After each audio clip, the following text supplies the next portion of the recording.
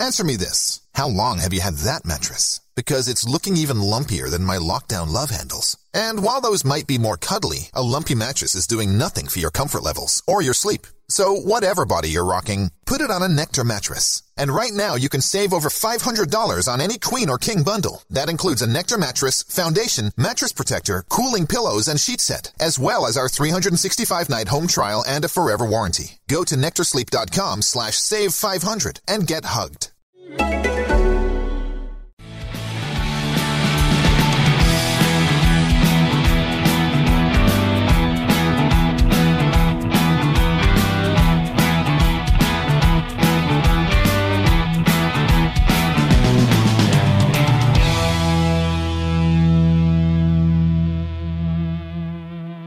Hi everyone, welcome to Wolves Fancast. Matt Guy here to talk you through the unlikely, I'm sure everybody would agree, win against Southampton. I'm joined by Gully, Kim and Dan on today's show, and let's get straight into it really.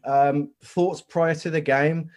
Obviously a disappointing and pretty unspectacular exit for the FA Cup.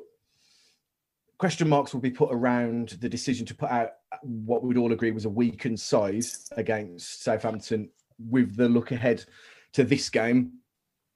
Skimming back to that, was that something that you expected when you looked at the lineup full strength, or would you have expected something different after the fact that we pretty much gifted them some confidence going into this game? Dan, I'll start with you if you don't mind. I don't really know where to start with it. I think everyone was massively frustrated that the team that lined up today was what we all wanted in the Cup in the week, but we don't see it from a financial point of view, like I believe Fosun do. I think it's the point we've got to now is they want to finish as high a league position as we can to earn a bit more money. The Cup, as we all know, doesn't pay out anymore, does it? Doesn't pay out, but it is a route to Europe. If you look at it purely from financials and a European run, however unlikely it would have been that we won the competition, would have been more beneficial than a few places in the league, you'd like to have thought. Definitely, yeah. I mean, it's tough to put a stamp on it without the hindsight. Did Nuno have the faith that we could go on to win the competition? Mm-hmm. Mm-hmm. I don't think he did. It's one of them, really. And Kim, looking at the actual lineup, no real surprises there, apart from potentially hero/villain, depending on who you ask. Kilman not playing. The lineup, apart from that, pretty much writes itself. Is there any shocks for you, or was it par for the course? I don't think so. I mean, you could argue that that's kind of our strongest lineup now. Mm-hmm. You know, hindsight, I don't think Kilman should have been dropped, but it's here and all there, isn't it? Really? He's not exactly, a lot better than Dendoncker or Saïss. I think overall you couldn't have been unhappy with the lineup, apart from the fact that we didn't play that lineup on Thursday. There was nothing wrong with it, but I still had my doubts in terms of having virtually three, centre midfielders at centre back. Personally, I just think, it was always going to be a recipe for disaster in terms of Danny Ings trying to get in behind them, and I guess that sort of showed in the first half. Yeah, I could agree with that. Gully, in terms of having Johnny back on the pitch, obviously that's got to be a massive positive to get him on. Anything from you from the lineup that rang any alarm bells, or actually take it the other way? Was it a bit uninspiring, just that we've kind of rolled the dice again, and let's see if the same lineup can bode a different result than the last couple of league games? Nothing really rang alarm bells. I think from the squad we have available to us, it was about as strong as we've got. Clearly, in terms of experience, the only real other route you could go down is to just freshen it up with a bit of youth, which we did on Thursday night, and didn't really pay off whatsoever. And it was difficult to we knew what was going to happen. We knew that this was going to be the approach. Saïss for Kilman was probably the only debatable decision. But like you say, Kim, it's neither here nor there. Which one out of them two starts at the moment? So, you're left with this kind of feeling of, well, as we all said after the Thursday game, if he's going to prioritise this one, what are we looking to achieve here? And I've still got that feeling kind of at the end of the 90 minutes, to be perfectly honest. I'm sure we'll get into the rest of it. But initial reaction was just a bit, predictable. But, what's the end game here? I'd agree. I mean, looking at the Southampton lineup, I had a bit of a panic about Minamino being on the pitch, just in that, a player that's come from Liverpool, not really had the rub of the green that he would have liked at Liverpool, wanting to probably make his mark in a Southampton shirt in the league. Danny Ings being on the pitch as well is always going to be a threat, as we found out. So it's one of those, really. The start was prior to the actual game itself. I thought it could have gone either way, but I mean, as we know, it ended in our favour. But let's talk about the first half, obviously first, which was less than inspiring. Summing up for me in 3 words, the first half, before we dig into it a little deeper. Anybody want to hazard a go? Lacking, demoralising, pathetic. Pretty much. That is harsh. It's harsh, but that's just. I don't know if it is harsh, Taz. I don't know if it is harsh. It is because, apart from their goal, did either team really look like deserving to lead at half time? I don't think they did. That they had probably a bit more intent than us, but we had 3 shots on 3 goal attempts, all 3 of them off target, compared to 3 attempts for Southampton, 2 of which were on target. So can anyone recall those shots though? Because I personally can't. Coutinho shanked one into the home end. I remember Adama having a one-on-one against Vestergaard, and he basically just sprinted at the advertising board. Was that a shot?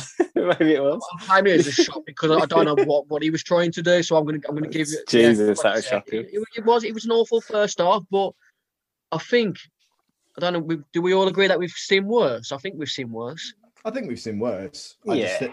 I think that it's so frustrating because going after the cup performance, you expected us to come out the traps because we've had key players that have had a rest, basically. Kim, the first half for you, I mean, it was very ponderous. It wasn't a possession masterclass by Southampton. It's pretty equal in terms of possession. But what did you take from the first half in terms of Wolves' attempts or lack thereof to get in attacking positions? I mean, just going back to how I felt about the game, I actually felt like Southampton would really come at us, I think, prior. And they notably had, I think, a couple more players come back into their team, Minamino and Armstrong from Thursday. So I almost kind of resigned myself to that was what was going to happen, and it kind of did. Okay, so Southampton weren't great, but they at least looked like that they were going to score when they came at us a few times. And don't get me wrong, it wasn't like they were coming at us and we couldn't handle it almost. I think they were just more decisive in their play, and we were just a bit lackluster. We weren't horrendous. Not one player on that pitch in the first half was horrendous, but not one player was above a 4 out of 10, maybe. It was very beige. It was very beige, wasn't it? Yeah, the game was just passing us by, and you almost thought that, for instance, if it was 2-0 at half time, I think it probably could have been. Patricio, I think, saved one, didn't he, from Redmond? And if for instance, if we'd have gone 2-0 down, then I don't think we would have come back personally from that. Yeah, you're right. I mean, defensively, Patricio made a couple of good saves throughout the whole game in the first half. That the chance from Redmond that he saved obviously kept us in the half and probably then in the game altogether. Really, I thought after the cup game, from what I saw in the cup game, we had a bit of an intensity and we pressed a little more aggressively, and I expected that again today, and I didn't quite see it. Dan, how did you think in terms of our pace? Did we have it right in the first half, or was it just a bit too ponderous and lethargic? I think like what you said there, ponderous is a good way of describing it. Really, I just think going into the game, and we've took 7 out of the last 9 points now in the league, and that sort of first half performance did not look like a team in that sort of okay of a form, which is a bit ridiculous to think that we're coming into form now. 7 out of 9 points is coming into form. Am I right? Well, I think you're thinking that because we had absolutely no right to beat Arsenal without 2 ridiculous brain dead red cards. Do you know what I mean? Like, if that didn't happen, we wouldn't have won that game. So I think naturally we feel that we might be coming into form, but we're certainly not playing that way. Would you agree with that, Gully? Yeah, I'd question whether we're coming into form. Yes, in terms of points and collecting, climbing up the table a bit, but the performances, I'd suggest the Leicester game as a whole, and maybe this 45-minute spell in the second half, which we'll get onto, I'm sure. But I'm still reticent in terms of claiming that we're getting back on track. I've got a lot of questions still in my head around Nuno and what his approach is, because the first half today just felt very back to square one.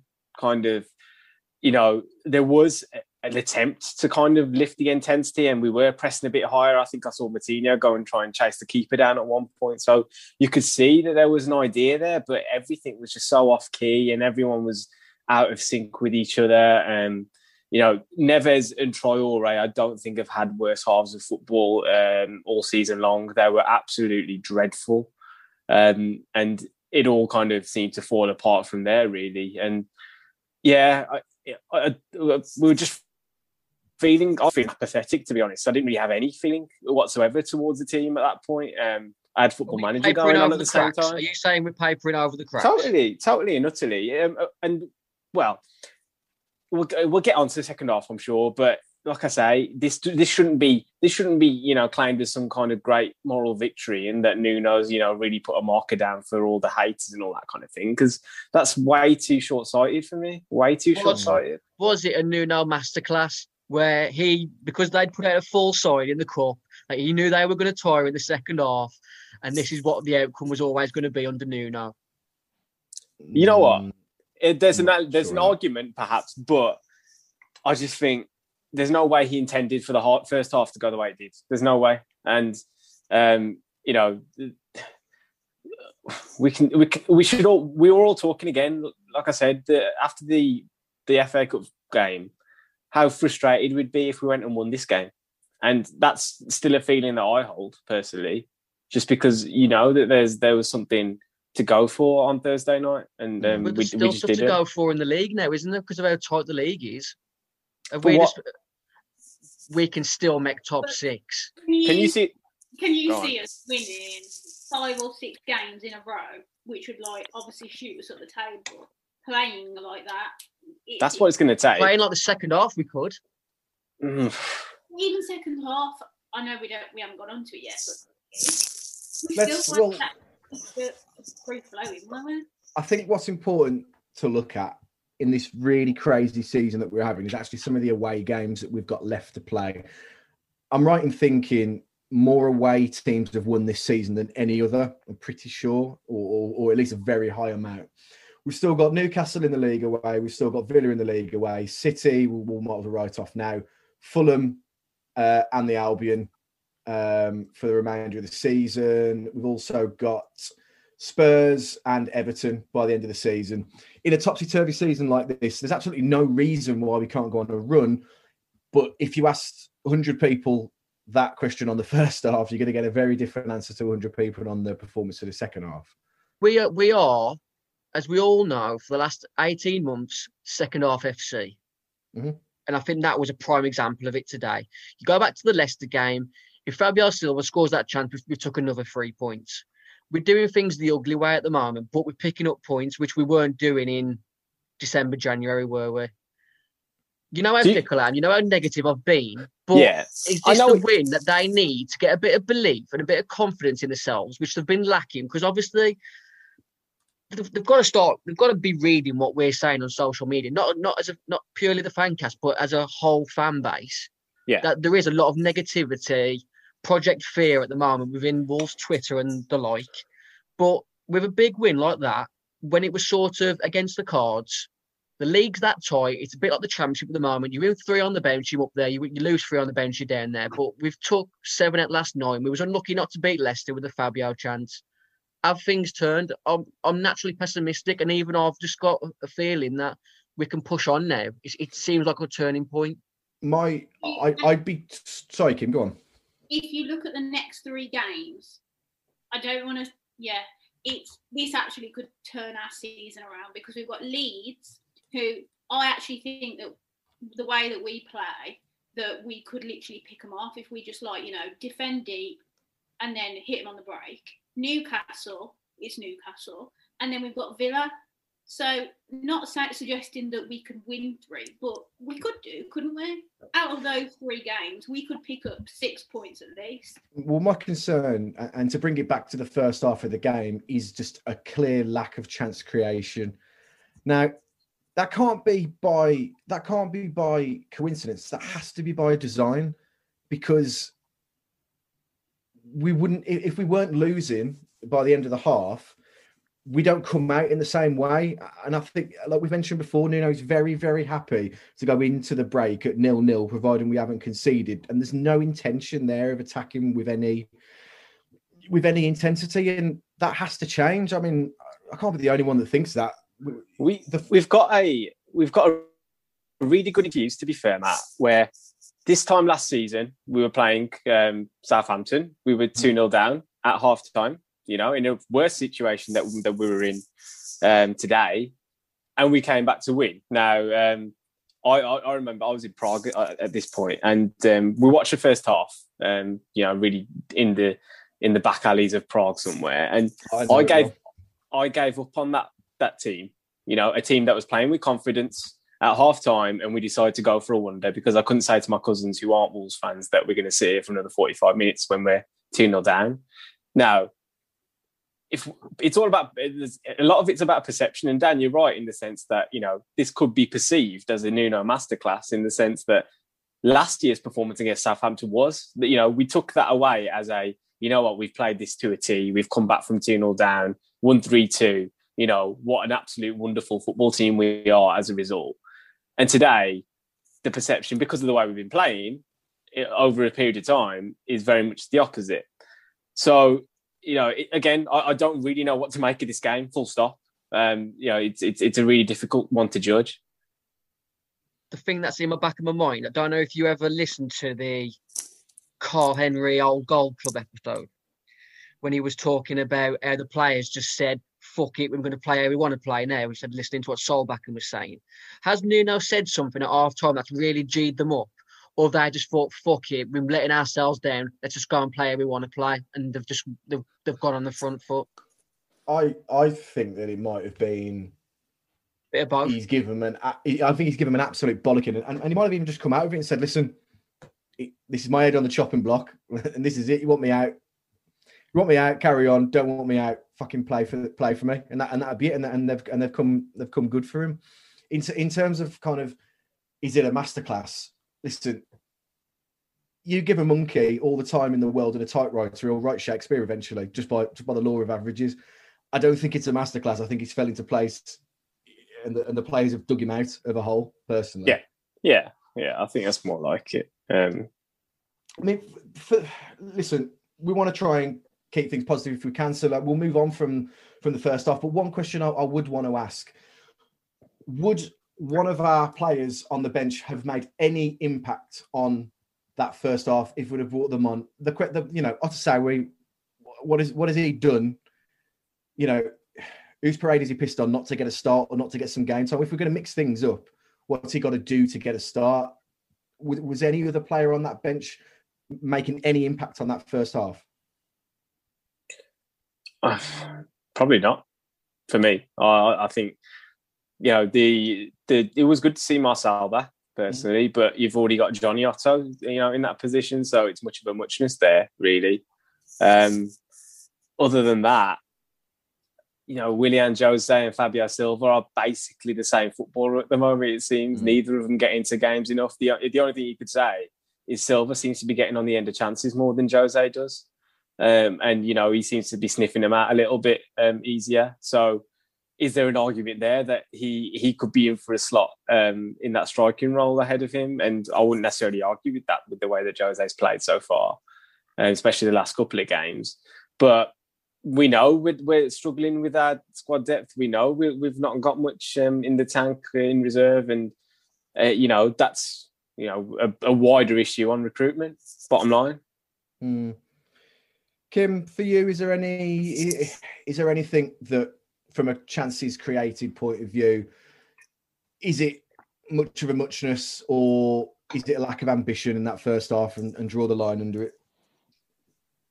Well, I think it's a bit of both, isn't it? I mean, we're always gonna have to sit back, aren't we, a little bit against Southampton, because I know they haven't been in good form, but there's got to be some element of that. But I mean, we just didn't, even going forward in the first half, that run by Traore, who literally just ran it out of play, kind of just summed us up, really, in the first half. But I think that's the issue. We're looking to Traore and Neto every single game, aren't we? Mm-hmm. Neither of them were in the game. They were literally double marked from the Southampton defence. And that's how you have to play against us. The two wing backs and midfielders just need to double up on both of them. And they know that Neves and Moutinho, all they do, they might have one shot, but it's always goes over the bar. So they're happy, the central midfielders are happy to let Neves and Moutinho sort of, have pot shots from 40 yards out. Because apart from Moutinho's goal the other day, that was a one-off. So I do feel that Sky Bet are literally having people's pants down every week by offering a boost on Neves to score from outside the area, because everybody's got it in the back of their mind that he's going to score, and everyone back 15. When was the last time he scored from outside the box? I literally don't remember now. It's been that long. It's probably Espanyol, I reckon. The volley. That one. But let's move on to the second half. Obviously, we don't know what's happened. Sadly, we're not at the point, which we will get to eventually, where we see team talks when Amazon Prime and the like get their groovy mitts on the dressing rooms. But for now, we don't know what was said. All we do know is there definitely was a reaction. Pretty much straight away into the second half, you felt the intensity and you felt the pace went up. We were passing the ball around with a bit more zip. Did you think pretty much at the start of the half we've got a chance of getting back into this, Dan? Definitely. I think the first sort of 10 minutes they sort of struggled to get out there off. You could see there was a more of a clear intent to press them higher up the pitch. Obviously, Adama and Neto switching flanks. I don't know whether it was Adama playing more as a centre forward than a left wing. He seemed to be a lot more central than what Neto was. I didn't really. He was quite narrow. Yeah, he was quite narrow. But yeah, I just thought the intent was there. We seemed to be a lot more higher up the pitch as a unit. Like I said earlier, did Southampton tire, and that's what the game plan was. I'm mad I'm giving Nuno a bit too much credit. I'm not sure. I'm not sure. All I know is, with the intensity building up, actually was at a great time to do that. Coming out the traps, giving Southampton a headache straight away. We need to talk about it purely because it is a goal, but the decision on the handball leading to our penalty. I mean, we're going to say it's penalty because it's in our favour, but there can't be many complaints there. I know the argument will be he's turning away, and it's actually after the ball struck his arm that his hand is in its most unnatural position. Can there be any serious complaints from a Southampton point of view for the penalty decision, Kim? I think it's a hard one, isn't it? Because I feel like if that was against us, I would feel a little bit aggrieved because I don't feel like he's intentionally handled the ball. But I'm not confused with what the overall actually is now. I can't say for definite either way.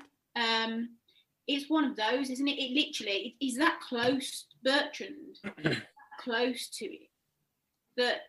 And he's not even looking, he's not even looking at the ball, is there? So it's like, it is harsh, but then if it was the other way around, would we all be saying it's obviously handball? So I'm more or less on the fence. I don't really know.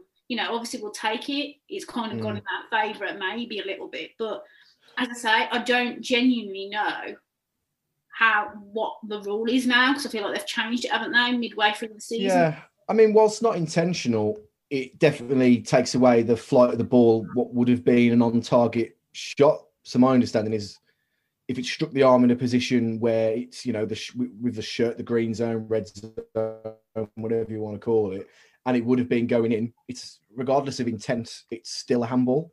If it's stopping, it's like it being denying a clear goal scoring opportunity almost. Harsh, maybe, but I think his reaction said it all, Matt. Sorry. Yeah. I think Ryan Bertrand's reaction said it all. Who was it in the championship season who gave away a handball? It might have been Bristol, where he gave away a handball and it pretty much straight away he went, "Oh, for fuck's sake," and threw his hands down and he knew he gave it. Can't remember who it was. It just reminded me of that, really. It was almost a confession, wasn't it? To give away this the penalty. Yeah. No, it wasn't us. We played. No. I'm sure we played. Someone will tell us on Twitter, I'm sure. But yeah, his reaction might have given the referee even more ammo to give that. Gully, what did you make of the handball? I just think that the law is what it is now, and for everyone that goes for us, we've had them go against us. As an example, Max Kilman against Leicester. So we're on a level playing field. You can make these decisions, look as controversial as you like, but this is the game that we're playing now. As long as it's not like the Tottenham one where Eric Dyer's up for a header and it's hit him on the back of the arm and he's not even turning and facing the ball. That's the kind of thing that you want to try and stamp out, which they have now. But if this is the letter of the law that they want to play to, that's what we've just got to get used to. So, yeah get on with it, guys. Southampton, piss off. No, I couldn't watch the penalty. Because I knew at this point, this is a turning point in the game. It's a reward for the build-up of pressure that we've put on. And all I had was flashbacks to Sheffield United away. When Neves missed. That's all I could think about. And so I had to, I had the audio off and I had to just look at my wife for the reaction because I couldn't watch it. When the goal goes in, fantastic penalty, of course. Be honest with me now. Did you think we'd go on to win the game, or did you think Wolves are going to do a Wolves of current and it's going to be nervy still, and there's every chance either side could concede again? It's football is the only game, I think. It's the only sport I know where you can almost have redemption within the same game, in the sense that, the Wolves players hadn't done themselves justice for 45 minutes, but they still had the opportunity to make things right.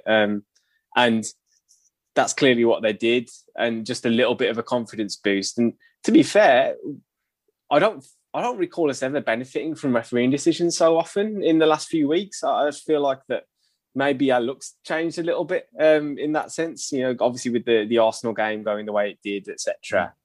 And these things can just transform a player's confidence. And what happened to that team from that moment on for the next 10, 15 minutes at least was you didn't recognise them from that first half. And I was saying to Luke on Instagram at half time, I said, just throwing it out there, what happens if we win this game from 1-0? And at that point, honestly, all the comments came through saying lol at the thought of winning this game, and all the cry face laugh emojis were all coming through and everything. It's like, but this is football, this shit can happen. And we turn the game on its head with refereeing decision, but also a moment of genius as well. So, and you've always got the opportunity to do that. Yeah, I mean, spectacular halves from a few players, really dug us out of a hole that we had put ourselves in by our own creation, unfortunately. Dan, who were highlighted for you before we move on to Neto's absolute wonder goal? When the second half started, was there any players in particular that you thought had upped their game massively compared to the first half? I thought they all did to a degree. I mean, the sort of the starting position up the field of Neto and Adama seemed to just give us that bit more of an intent. Midfield maybe had a bit more urgency, trying to win us the ball back, which they definitely didn't have in the first half. I don't think anyone really upped the game to an astonishing level. I just thought because we were a lot higher up the pitch, we were more effective in the areas where we should have been. I mean, at half time, whoever was doing the Wolves Fancast admin today during the in-game, so negative, whoever that was. I mean, they posted at half time saying 14-1 that Ball Sports was offering, asking what odds was would the fans give, and there was one guy that said 1,000-1, and the admin agreed with him. I thought it was just ridiculous. I just thought are you digging yourself out here, Dan? That was, oh yeah, it was me, wasn't it? We've just got to happy clap our way out of this, people. Just join in. Have the faith. Keep the faith. Did you feel now with your little happy clapper tweet? Did it work? Did it work? Now, Kim, I've got to ask, by 12:45, even you couldn't have been on the gin by then. So at that point, did you think to yourself, I can't believe what I'm seeing here with a clear head? Or was it, was this something after the first goal? Did you think that we could go on to do better things within the game and come into the game? And, we created chances. Was there hope that we were going to win the game? I feel like it went the way that it could only go, i.e., if we were going to win the game, it would need some kind of resurgence from Neto and Traore, and I think we got that, didn't we? Like, let's be honest, apart from, as Dan said, like getting higher up the pitch and sort of like pressing a little bit more, it's not rocket science, but I think as soon as we kind of, we were in at half-time 1-1, and then, just almost pushing, Neto and Traore forward, getting them in on opposite sides, driving at the Southampton defence. It's quite simple, but it almost helped us grow into the game. And I think it's just confidence more than anything. Mm-hmm. And just that extra little spark in Neto that we have. And whilst, yes, Adama's effective, I think all round Neto, if he gets a half decent chance, you feel confident that he's going to put it away. And I think that's the difference, really. But the same with Raul. If he gets half a chance, you almost feel like, he's at least going to get it on target. So I don't think we pulled a penny trees today. I just think we had that little bit of luck, and we had that almost spark of confidence in terms of maybe getting the rub of the green on the penalty. And that's what turned it, really. I don't think there was that much between the teams. No, I'd say that's fair. I mean, we need to talk about Neto's goal. It deserves a podcast of its own, potentially, because it's fantastic. Created pretty much all on his own. Looked like he was going to be taking it wide, away from the box, then cuts back in and has a great shot that was, that's a finesse shot on FIFA all day long. Talk me through it. Neto, if he was English, he'd be touted in the same category as Phil Foden, surely, and that ilk of potential. I don't think he really gets the media praise that he deserves, and probably to our benefit. What do we think of the goal, though, Gully? Absolutely brilliant, or was it? Are we just expecting things from the lad unfairly? No, I personally think that this has been a long time coming, really, because he does so much good work without any reward, and it's kind of overdue for him. But I also just think we haven't had enough moments of quality in games that kind of dig us out of a hole. And again, going back to just the idea that football, you can just win games on moments. You don't have to play well for 90 minutes to get a result. And today is kind of an example of that. We have a quality, squad of players, regardless of the injuries and things. They've all got individual ability to go and affect things and make things happen. And Pedro went and showed that. And there was that it was reminiscent of that Ebanks Blake goal that he scored against Charlton, with the tight angle and smashing it through the keeper, basically. And, nice bit of nostalgia there. But I want a little bit more from him, I'll be honest. As much as I think you're right, he is an unbelievable talent and could be spoken of in those terms. I still think with all the good positions he can get himself into, all of his own work, and it's amazing what he does, there's still a little bit of output that he's missing, that final pass, that final shot, that final cross, where he's not getting, on the end of things. Or, I hate to make the comparison, but I feel like I need to. But with Jota, as an example, I don't see Neto going down to the Championship and scoring 18 goals a season like Jota did for us. Yeah, I don't really see him doing that. So I still think there's a little bit more we can eke out of him. Jota comparison, Claxon going off in full force there. Dan, what did you think in terms of the way he created that pretty much out of nothing? The spark that we needed, obviously, to go on and win the game. Unbelievable goal, really. I mean, on par. I mean, one thing I will say, did I see the same goal that Amazon Prime pundits saw in Danny Ings being that amazing in comparison to the Neto goal? I didn't think it was anything. I thought it was a good strike. It's a good strike, but nothing. I mean, Ali McMoist went for that goal, didn't he? He was all over it. But that's the sort of that's bread and butter finishing for Danny Ings. Absolutely bread and butter for me. Just, I know we've always been sort of happy to allow balls to come into the box because we've usually got a decent amount of numbers in there to clear away. But Dendoncker shouldn't be allowing that cross to get in as easy as he did. But can we get back to Neto's goal? What a goal that was. Honestly, the footwork of Michael Flatley, the lad, just unbelievable. You can't teach that. Them are the sort of goals that, when you score amazing goals in a sports hall, but then it happens in real life. That's how you think you actually look in a sports hall when you're like skilling a middle-aged man who's just overweight and can't run anymore. But when you burst past him a couple of times and whack it in the 5-a-side box. Bit harsh on Vestergaard, that. Bit harsh on Vestergaard. Well, yeah, but I mean, that's how I picture myself scoring these goals in a sports hall when it happens on a real-life pitch. Vestergaard, I thought he looked brilliant at times during that game today. Yeah, the way he was spraying passes over our defence. But then Pedro Neto with those, like I said, Michael Flatley footwork absolutely embarrassed him. He did, really did. Kim, just to kind of, from a player's point of view, before we talk about the result as a whole and sign off on the game, any other players you want to mention in terms of, a good second half performance that perhaps we've already missed?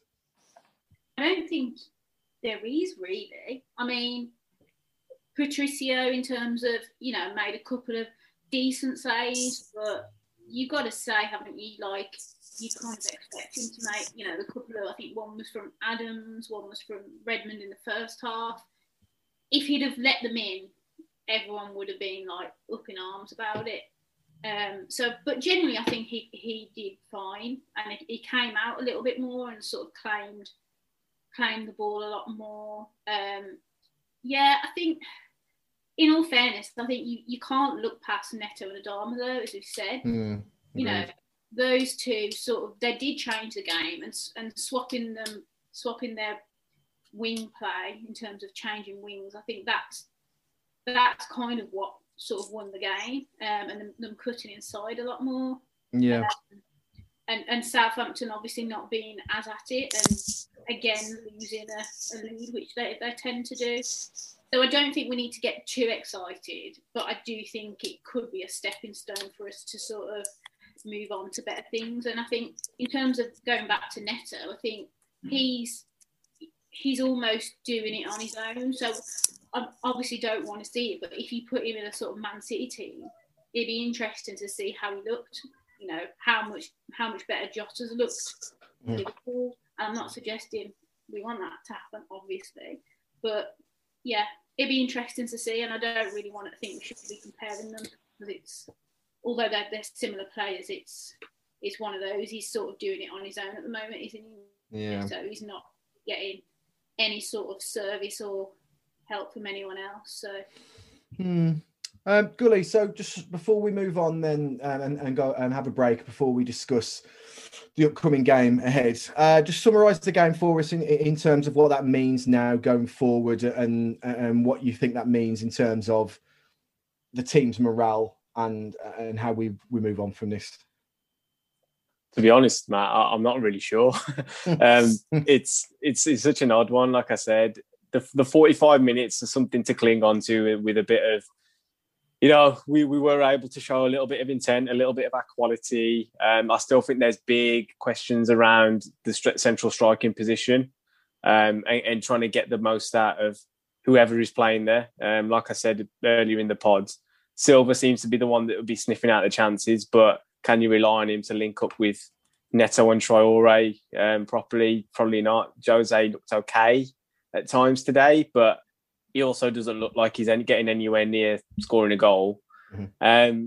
I do think going back to Patricio, I've given him some stick to be fair this season, but today he was much more positive and played well, which is a good sign. And the back three really we're pretty comfortable. I think we need to get a little bit more wing backs going forward. They are the key to allowing Neto and Adama to take a little bit of pressure off them in terms of trying to do it all themselves. And if they're getting into the final third of the pitch, which they did, to be fair, quite regularly second half, Semedo obviously winning that penalty with his shot. Johnny got into the box a couple of times as well. That's going to be, the real catalyst for allowing Adama and Neto to do their best work in the right areas of the pitch rather than trying to having to take on 3 men at a time to make anything of any situation. So hopefully that's where this, we've got a decent run of games, like you say, next few, and that's where we start to play a lot more like our usual selves. Nicely put. Well, that seems like a good time to have a break. And when we come back from the break, we are going to talk about the upcoming game against Leeds and have a little Twitter corner action. Hi, Richard here. Before you go back to hearing us dissect the latest Wolves news, some really shoehorned Simpsons references, a bit of 90s film action, and of course a bit of wrestling, I just want to do a quick shout out for our sponsors, Pixel Yeti Media. Now, they've done a fantastic job on the Wolves Fancast website, wolvesfancast.com. Please go check it out.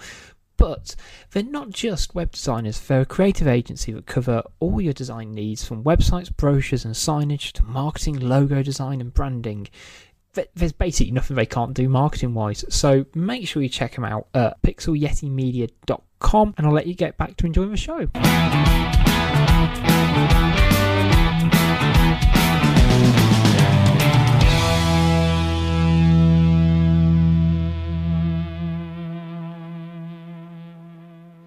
Welcome back to Wolves Fancast. Right, we are going to take this now as if it was a Nuno masterclass, and let's have a look at Leeds ahead. Now, we all know that Leeds United are the greatest promoted side and have the greatest manager of all time, so we should be expecting probably a 4-0 defeat if the media had it their way. Realistically, going into this game, we'll be buoyed off the back of a win, and as the form table would have it coming into a bit of form, Leeds themselves, very Jekyll and Hyde season for them. 1 minute they're doing fantastically, the next minute, they're losing. What are your initial predictions going into the game? Do you think it's going to be an attacking masterclass, and it's going to be something that in 3-4 years' time we're going to go back thinking, remember it was like that 4-3 with Dave Edwards scoring a header for the winner? Or is it going to be a ball fest like we've come to expect in the last few games? Difficult one, really, isn't it, with Leeds? First goal is massive in this game. I think it might be similar to the away game where we spend a lot of that game having to soak up pressure, and hopefully we do something on the counter. They're a ridiculous team to try and work out, Leeds, because they are a team that are capable of knocking 3 or 4 past you with a lot of comfort, but they do leave gaps behind their midfield, which with the likes of Adama and Neto on the break, we should cause them problems. That first goal is definitely going to be key in that game. I'd agree completely. Go on, Kim. I feel like we're actually probably one of the best teams to play against Leeds in terms of the way we like to play. So, defending deep, we're not going to give them any space in behind. And I think that this was evident in the first game, to be fair. when we played at Ellen Road. You know, we sort of just soaked up the pressure, didn't we, in the first half, if I remember rightly, and sort of just smashed and grabbed it in the second half. And I can't remember a game where Leeds were in where it was literally just I think it was just 1-0, wasn't it? Now, that doesn't happen very often, does it? Like, you know, Leeds not scoring a goal in the game. So, although I expect them to probably score because our defence doesn't look anything like it did back then, I agree with Dan in terms of, I think we could have, if we're on our game and if Neto and Traore are at it like they were in the second half, I think we could definitely score 2, maybe 3. Quite a bold statement, I know, but yeah, I think this is actually probably the best game that we could have because I think it sort of plays into our hands. Yeah, I mean, tired cliche or not, you do think of Leeds as a team that loses steam towards the end of their campaigns under Bielsa. I know we're not quite in the home stretch of the season yet, and you know, but the games do come thick and fast at the moment. Gully, is this an opportunity for us actually to do a Nuno masterclass? So pressure for the first half, hit him on the break in the second half, and come away with the points, or do you think we still need a different tactic? You know, can we only roll out that card? Yeah, I mean, it's an interesting one for me, just because I think I'm not buying into the idea that the first game against Leeds was a real vintage Wolves performance. I think we were lucky in the sense that Leeds, they have a lack of quality. They still have a very kind of championship level squad in many areas of the pitch, and they showed that against us. They had a lot of pressure, a lot of crosses into the box, lots of play around our flanks, especially first half, and we got away with it a little bit, but we also defended pretty well.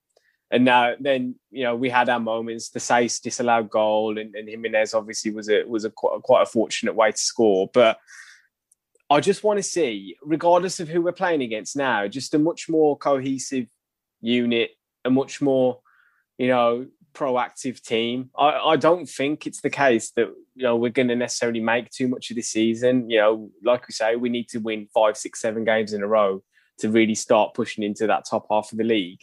So let's just go out and build that blueprint for next season. Let's, you know, talk about Nuno's plan for becoming a more possession-based side, the plan to be more dominant in certain games, and, you know, build that. You got 15-game run-up essentially to next season now to embed that kind of system.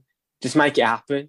And if we go away and we lose 4-3 to Leeds on Friday, I haven't really got a problem with that personally, because I know at least we've given them a good game. Yes, there are issues to address, but Leeds have torn apart, you know, better teams than us this season, and we've given our forward players, which I think is really important, you know, giving them dangle us a carrot to say, you know what, we're going to be a better team next season. We're going to get you on the ball more. We're going to allow you to really fulfill your potential, because, like we say, Neto, Adama, they probably flourish at other clubs at the moment, you know, and we're all fearful that someone's going to come in. You know, Liam Gallagher's obviously doing the PR for Man City at the moment around Pedro Neto. So, you know, we're all pretty concerned about the idea that he's not here next season. So let's give them something to really cling to as Wolves players. I think it's absolutely massive going to that Leeds game. You want to see in the lineup? Sorry, Dan. I think it's massive going to that Leeds game that we start the way that we started the second half with Adama and Neto on different wings. I said in a couple of podcasts ago that Adama and Semedo need to build up a relationship quickly, or one of them needs to be dropped. And it's not going to be Adama that gets dropped, is it? Because we need him going forward. But I thought I think Neto and Semedo have definitely got a better relationship than what Adama has with Nelson. It's just not working for whatever reason. I mean, you would have thought they'd be, you know, like Ant and Dec both played for Barcelona, the greatest football club that's ever been in the history of football. They know how to play football this way, that way, but it ain't just coming off, is it? So let's get Neto on the right, having cutting in on the left, cutting in onto his left, and just utilising Neto a bit better. I think Adama is probably a bit more better centrally. It just needs to be a bit more. He needs some fine tuning to really work that position, doesn't it? That's fair. Are there any changes that you want to see in the starting lineup? You know, there's been a lot of talk over the last few weeks, civil war on Twitter about Moutinho. Is he getting too much game time? Is he a luxury item? Kim, what's your views? Is it only to be very frantic and very attacking? Is Moutinho the kind of player that you want on a pitch for that, or do you want somebody that's going to be a bit more defensively sound but might lack creative prowess? Well, I don't think, to be fair, Moutinho is really creating a lot at the moment, is he really? It's one of those, isn't it? I think if we had someone who was ready and waiting to go in that centre midfield that has been left out, then potentially you can't get away from the fact that Neves and Moutinho, and they have the odd good game, but on the whole, I don't think, they work that well together. But, everyone's going on about Otasoe. Should he have a chance? I don't know. I'm not sure Leeds is the best game to start him. And obviously, Morgan Gibbs-White and Vitinha, we almost have to sort of change system a little bit for me to fit them in.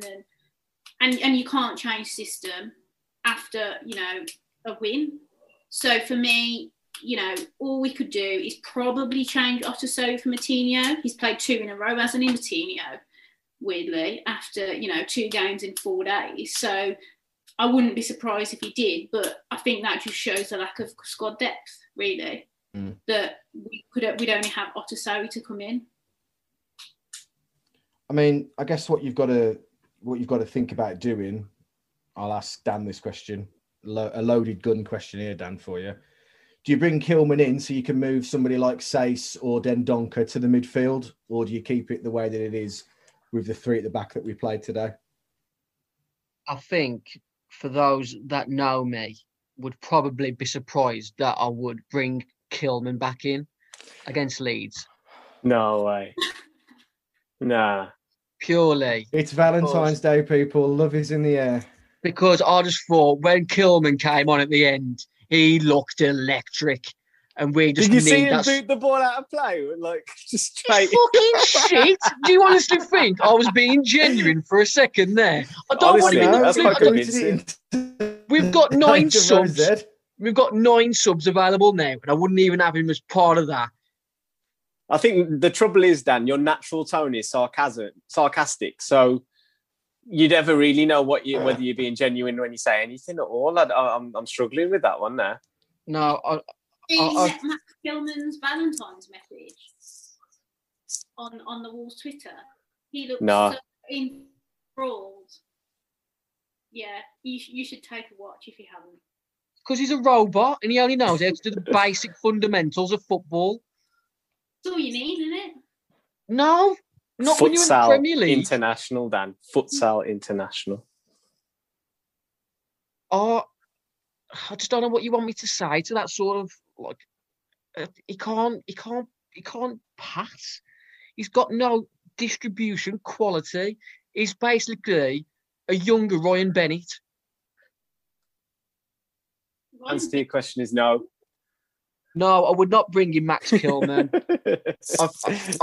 I understand the sort of the concept of I've said it before about pushing either Dendoncker a bit more physicality in the central areas, but we haven't got a centre back for me to come in order to allow Dendoncker or Saïss to. I've got an idea. It's just come to me. I've solved it. We're going to go with Cody right centre back, Saïss is the sweeper, Marcel left centre back, and the 2 wing backs today, and then we'll have Dendoncker back in the midfield with Neves.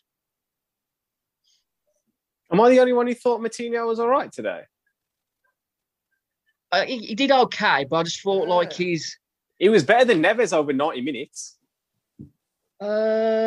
over the 90 minutes may have just edged it, but I thought Neves was a lot more effective in the second half than Moutinho was. No way should Dendoncker be in midfield ever again for Wolves. No. I prefer him at centre back, definitely. Like he literally, you know, he's always tasked with that box to box midfielder role, and he can't shoot. It's just no. But Neves and Moutinho can't shoot. They can't really. Ederson's got more assists than them pair.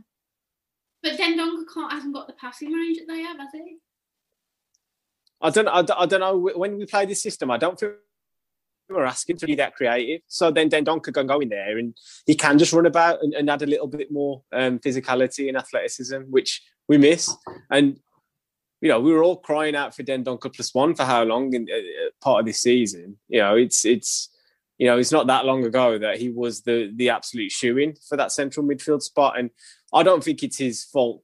Well, it is his fault that we missed chances, and you know some of these games could have been put to bed if he'd scored goals. But he also isn't clearly the type of player that is going to take us forward from central midfield. I don't think he's not going to progress us as a player. In midfield, he's basically a Dave Edwards. So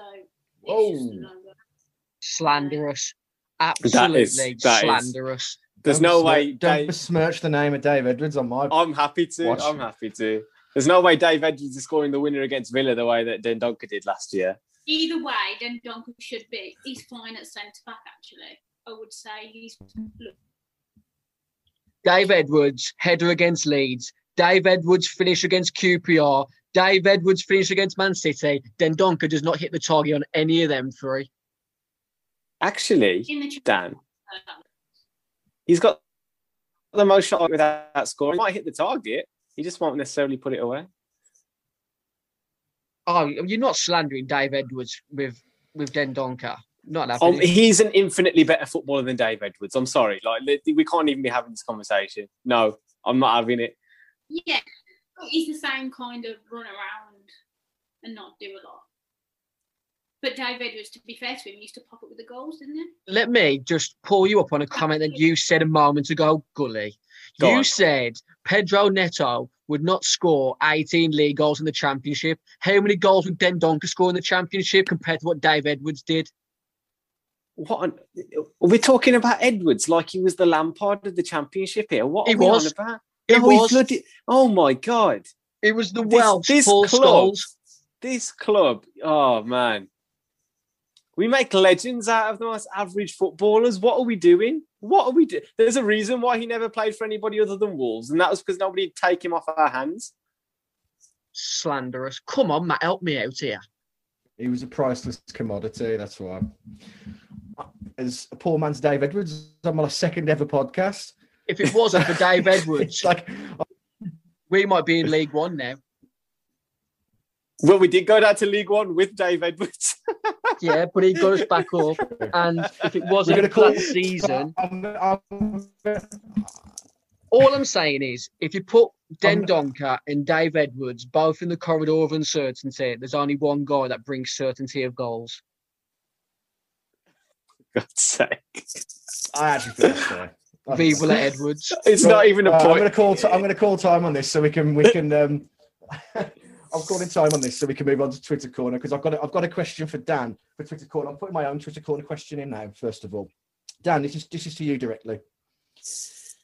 We have we have a massive injury crisis, and the only centre back choice that we have is Kilman or recalling or re-signing Jesus Vallejo. Are you playing? Well, but what other? We've not got any other squad members like Dendoncker or Sace. Massive injury crisis there. All of them are out. Massive injury crisis. It's Cody next to Kilman or Vallejo. And we haven't got Christian Marquez from the academy available. No one. Nobody's available. You're really dropping that to that level. I'm willing to give Marquez a chance. I think he's bided his time now. He's been captain of the under-23s for a while. I'm happy to bring him in.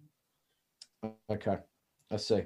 I see. Over than Vallejo, obviously, I've got to go Kilman, but that's just like, it's like choosing Frankowski or Fabio Silva. There ain't really much between him at the moment, is there? I know we can doctor that clip somehow to make you sound like his biggest fan, don't we? We'll sort it in some capacity.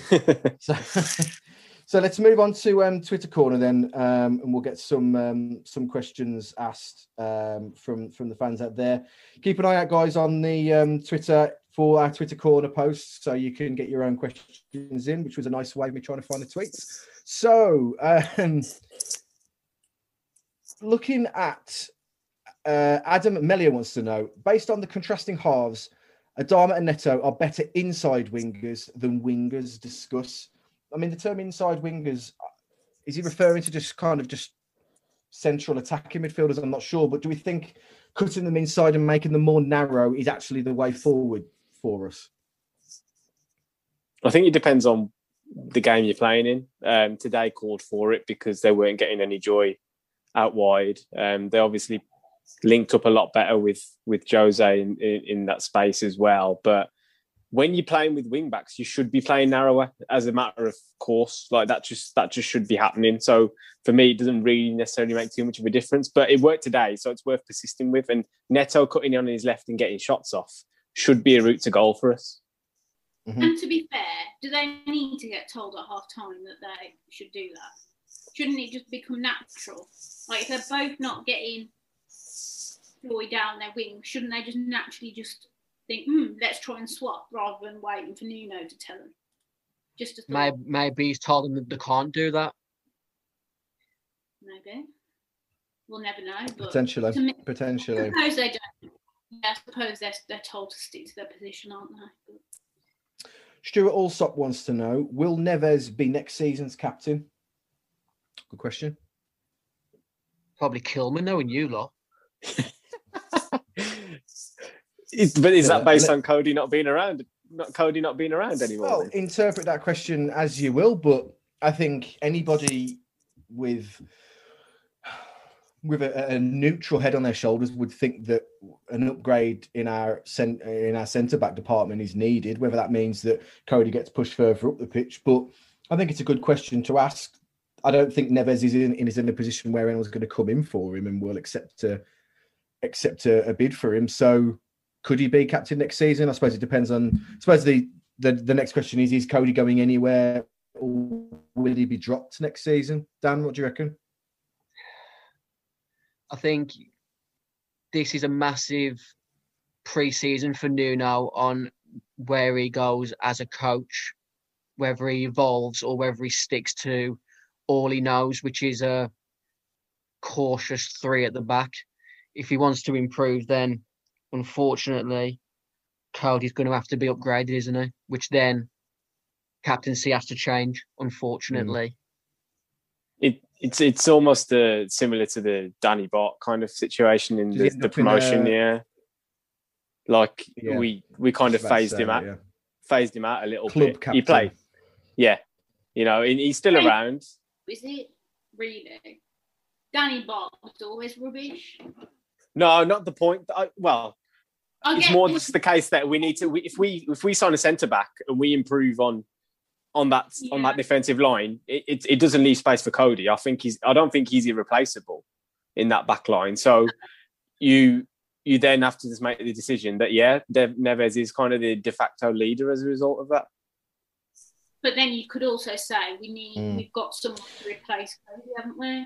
In terms of his leadership quality, is Neves is obviously not the same sort of character that Coady is. Like Neves, I would guess, would more of a lead by example captain.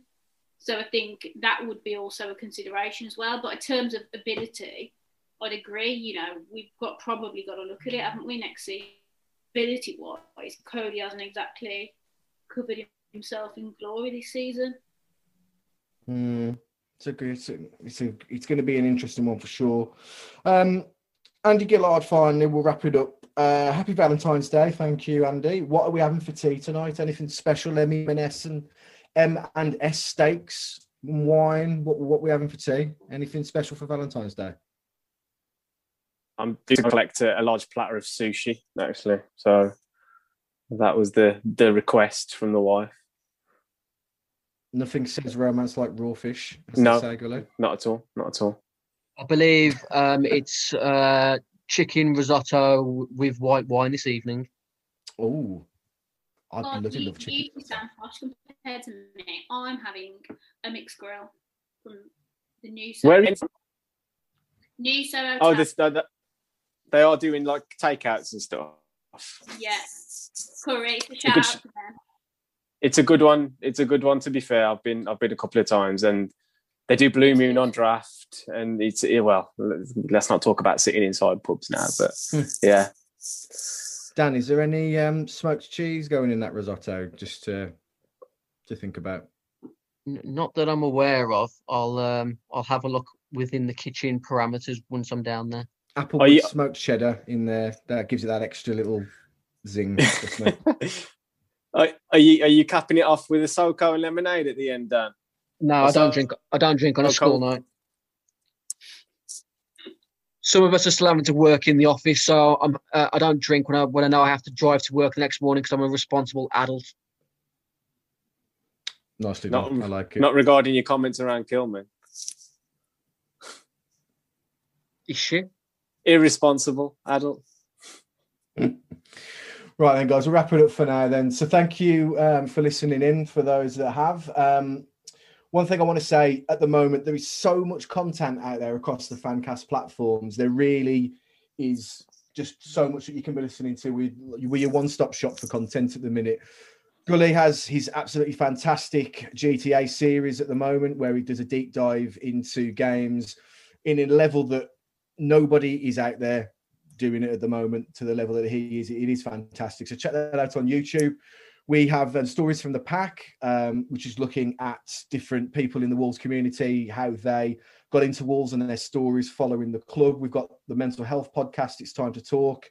We've got the racism deep dive podcast that we're going to be recording an episode of shortly. Filmcast episodes in the archives as well. There really is so much that you can be listening to keep yourselves entertained over lockdown. And it's not all Wolves related either, if you just do need a break from football, but we are here with lots of content. And if you like something and you enjoy it, drop us a message and, we'll do our best to get some more content out for you. Well, for now, we will sign off. So, Dan, if you want to say goodbye. Goodbye, everyone. Apart from Max Kilman. Kim, if you want to say goodbye. Bye-bye. And Gully, if you would like to say goodbye. Happy Valentine's Day, people. And yeah, from me, Matt, happy Valentine's Day. Up the fucking Wolves.